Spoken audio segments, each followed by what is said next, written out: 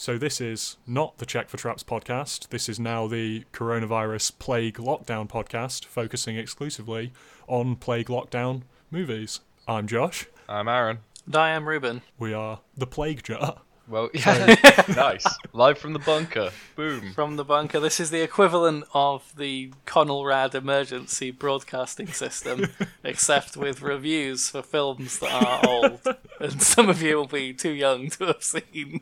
Because you see, they've stopped making new films now, which means we need to go back in time. Much like this film. Much like Bruce Willis in 12 Monkeys. This was a suggestion from our Ruben, and I think it's a pretty good one. I didn't realise how on point it was going to be. Despite the fact I've seen this movie, I didn't even remember that it involved plague, but I did remember that the lady was not a scientist, she sold insurance. So my father's favourite film, alongside Close Encounters of the Third Kind, which is his other favourite film. I guess he's got two, greedy bastard. But yeah, he loves this film. He absolutely loves it. How I old thought would he being have that been? it's plague related and it's which I guess is quite an unconventional sci-fi, because the majority of sci-fi things that, or at least the sci-fi things that I tend to watch, are utopian futures such as Star Trek, where there's, you know, money's been abolished and they've got incredible technology. Whereas in this future, they all live in an underground shithole, and the only technology they seem to have developed is a floating TV and the ability to send people through time. and also to raise a chair up a wall, presumably to be more intimidating. I noticed that. That's old technology. They took that from... Do you remember Get Your Own Back, where they had to crank it up? Crank it up! I think of almost nothing else day in, day out. Yeah, it's a relic from Get Your Own Back. Dave Benson Phillips himself had donated that chair to the Save Humanity. The main thing that I love about this movie, and that I think relates most explicitly to the current situation we're in, is that unlike other science fiction, everyone in it is an idiot, no one knows what they're doing, and they spend a critical amount of time pursuing completely the wrong solution. We do see in two separate scenes Bruce Willis's naked arse being scrubbed with a soapy mop, which you viewers at home should be doing to avoid the coronavirus. Scrub your relatives thoroughly. If you don't have a mop, try getting a Brillo pad or some sandpaper. Scrub them. Scrub everybody. Do you recommend... Otherwise Dr. you're going to Dr. get Ruben, do you recommend that they be scrubbed when they enter the house or outside the house in public view? Both. Both. Scrub them on the way in and the way out. Jesus. Scrub everyone. Scrub your hands vigorously for 20 seconds. I'm scrubbing my hands right now. Good boy. Well done. I haven't stopped washing my hands. They're red raw and they bleed now. That's good. That's getting rid of the germs. The blood is flowing them away downstream. Did anyone else think that Bruce Willis had quite an impressive arse in this movie? I'm gonna go out on a limb here and say He's I thought it was in very good shapely. shape back then, yeah. So in 1995, he was in good lick. I'll tell you what. Pulp Fiction had revitalised his career. Doing a lot of squats. Brad Pitt was very young in this film as well. It must be one of his earliest roles. Well, so if Thelma and Louise is the breakout one, that was 1991. I checked while we were watching it. So this was, 4 years after that? And then, 95. And then 4 years before Fight Club. So yeah, it was a weird one, like an intermediary one. Does anyone think that the period between, like, you know, let's say 89, 90, like fall of Soviet Union, and 2001 is a real weird time for films? Definitely. And culture in general, I guess. Obviously, like the sort of like the Fukushima end of history vibe. Like, I kept thinking about that when I was watching this. It was really, really strange to me because most post-apocalypse is nuclear, just because, you know, for the majority of the time film has been around, the Cold War was on. But obviously now we're getting to the point where that's no longer the case. And then I was thinking about everything sort of like after 9/11 takes on sort of like that fascistic post-apocalypse. But this is really in between. Like you said, like an utterly incompetent, not even world order, like bunker, essentially. Like, it's not even really made clear like how many people are left in this society, just that there is like a prison system. We're never really given any window into how the society functions. Yeah, because it's to assume that he's, not only is he in this underground society, that he's a criminal in this underground society and has been incarcerated. So other people might be living slightly better than he does. Well, yeah, but he is kept in a glorified animal cage, isn't he? Yeah, and then he's winched out. Which is, again, is interesting because it implies that humanity is at a point where they can supply food to an inactive criminal surplus population, which is something that Battlestar Galactica tries to deal with. And ultimately the debate is, if we're starving, do we have any need or desire to keep a prison population? So they're clearly doing all right there. I guess the population is much less. Like, it's only 1% of people survived, didn't they? Well, yeah, so less to worry about. But that's less people to farm as well, and also presumably farming not very underground. Unless they're all in the love mushrooms. Very mushroom-based diet, I'd imagine, yeah. Do you guys think that his pardon actually would have taken him anywhere? I kind of like to...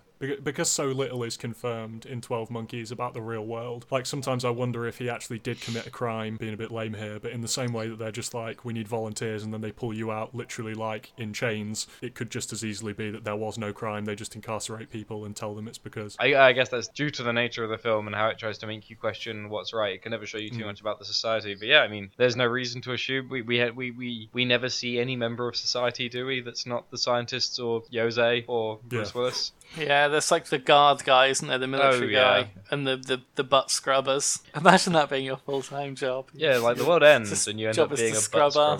Yeah. It's like in the Flintstones, though. It's just, you turn to the camera and say, it's a living. It's true, at least they're not mixing cement in your mouth or anything like that. That would be... I was thinking while we were watching this, Aaron, because Bruce Willis makes consistent reference to the fact that they picked him because he has a very good memory, and how one thing I'm looking forward to in like the corona climate change desolated future is sending you back in time with a bunch of perfectly memorized but inaccurate information and knowing that you are somewhere in like the middle noughties running around chasing the wrong leads. Just because that would be quite entertaining. Like a fake mustache and like bangs, just being like. We're going to send him back to the early 1900s to prevent the assassination of Archduke Franz Ferdinand. Oh, but by accident, we're going to actually send him to assassinate the band Franz Ferdinand. I say, take me out. I killed them all. I'm sorry, Dr. Jack. The science of teleportation is not an exact science. It's alright, I've been drinking since 7 in the morning. We'll try again. You killed Rio Ferdinand. I'm sorry. What would you say your favourite parts of this film are? Oh yeah, sorry, I really like Brad Pitt. I thought he was fucking fantastic. Yeah, I would say the same thing. Especially like his character was completely irrelevant. Yeah. Everything. That was fucking fantastic. He's a big red herring, isn't he? Yeah, exactly. I think he does a really good job of playing lunatic. And I was saying before we start recording was that it has very similar vibes to Leon Professional, where it seems the whole thing's a little bit over the top, but it's done in such a way that bodes well for it, I think. His insanity is a bit ridiculous, but it's very good, and he does a very good job of being a complete nutter. No, definitely. I just really like, it's like multiple bits, but for instance, the homeless guy who speaks to him and his psychiatrist talking about, he obviously at some point has like a knowledge of the fact he's come from the future, but then later on doesn't, and I like the whole up in the air nature of certain characters. Are they also from the future, which we know some of them are, or are they just crazies? And I like that whole, we know as the audience the apocalypse is about to happen, which throws, say, street preachers talking about the end times into a new light. Yeah, I think it just recontextualizes everyday things in a really, really fun way. I liked it a lot. I was actually going to mention this. So, given that their policy and like given the establishing lines at the beginning about how they say like none of the volunteers ever came back, and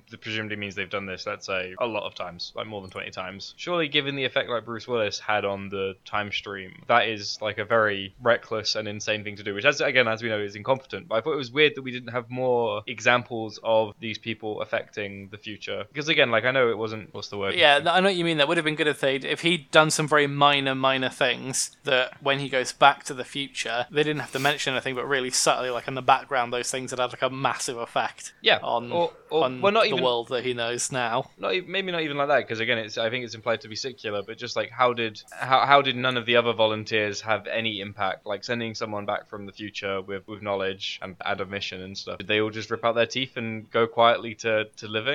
I would have quite liked I'm amazed he didn't run into more people like that homeless guy, especially near the end. I guess again it was probably all sacrificed on the altar of like the vague mindfuckery, but it's something I would have thought would be really interesting, and again would have been really funny to highlight how insanely reckless this policy is from the Bureau of Scientists' point of view. I mean, life is way too short, and I will never watch the 12 Monkeys TV series, but that's probably the kind of thing that they made them decide, we could milk this for like a 12 episode thing, because there is a lot in it that just gets very briefly touched on, and that's an example of that. You're definitely right, because that's a great like episodic thing as well. Like you send him back in time because it's like, yet another one of our poorly trained convict time travelers has gone rogue. Would you believe it? You got to hunt him down. You know how they say that the definition of insanity is doing the same thing over and over again? Well, expecting a different result. That was this film, and it was fantastic. That was fantastic. That's what I really enjoyed about it. And again, I liked that in terms of between like insanity and time. I mean, they're always great bedfellows anyway, but this film did that really well. But I do think it took too long to get to it, because like I said, for the first 20 minutes, I thought that you guys were showing me an absolute dud. Like, I thought it was fucking awful.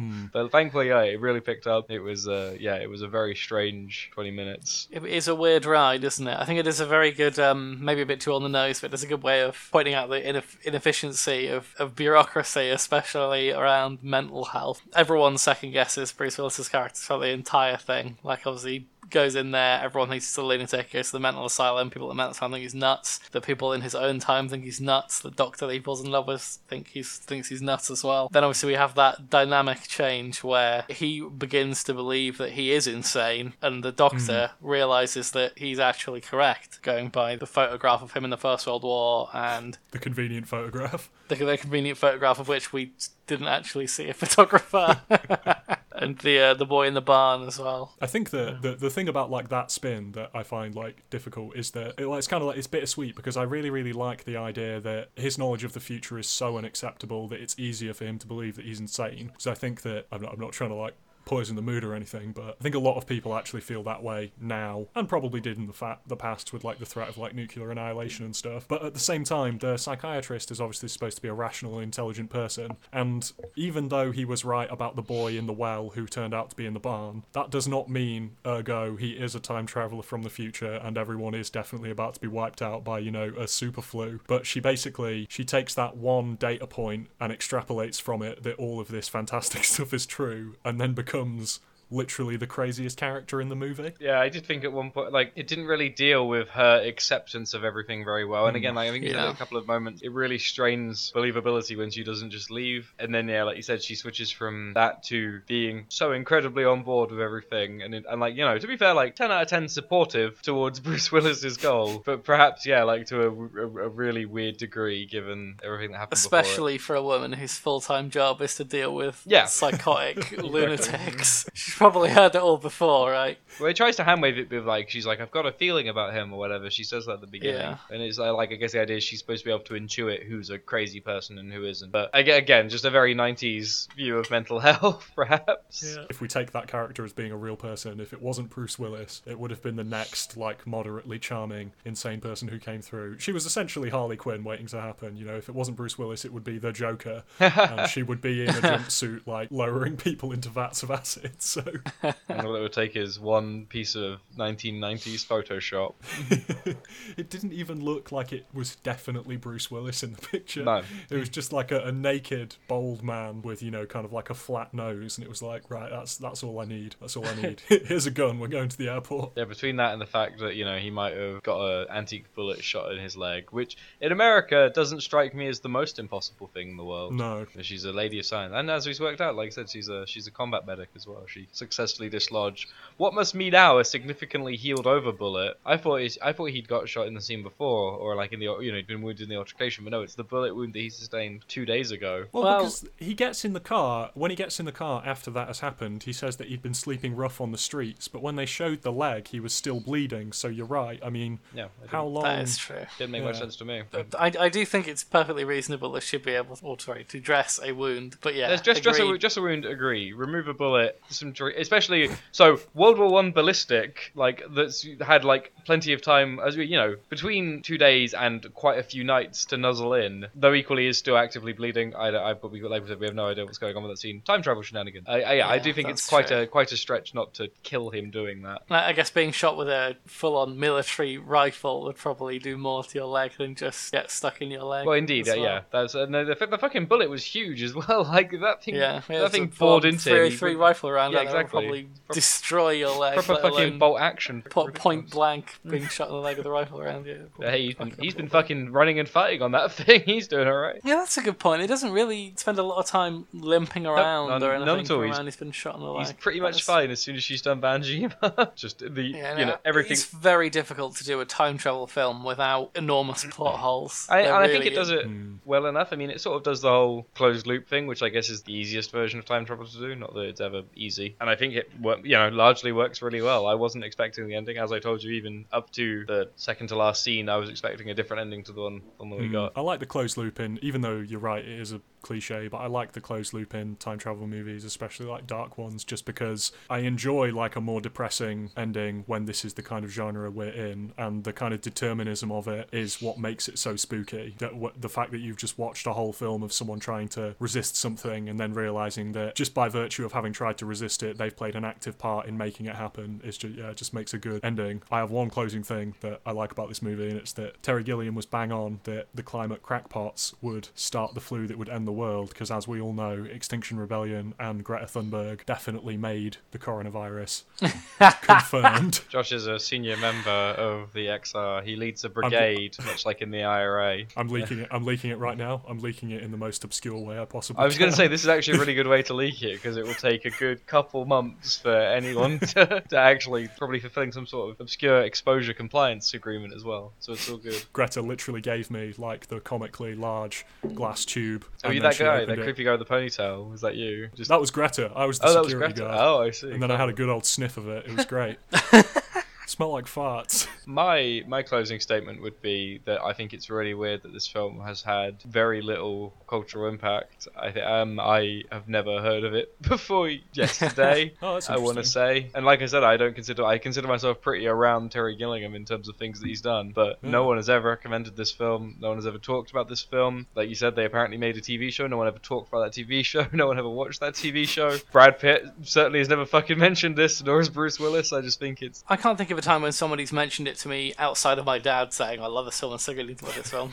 So if we're all having a closing statement, then my closing statement would be to stay at home and wash your hands thoroughly. 20 seconds, rub the palm, interlace your fingers, rub your thumbs, hot water, soap, do it. It's the only way you can stop XR from saving the planet by wiping. Otherwise, it's the only way. We're going to send Aaron back in time to shoot you. I'll be wearing a dress. I did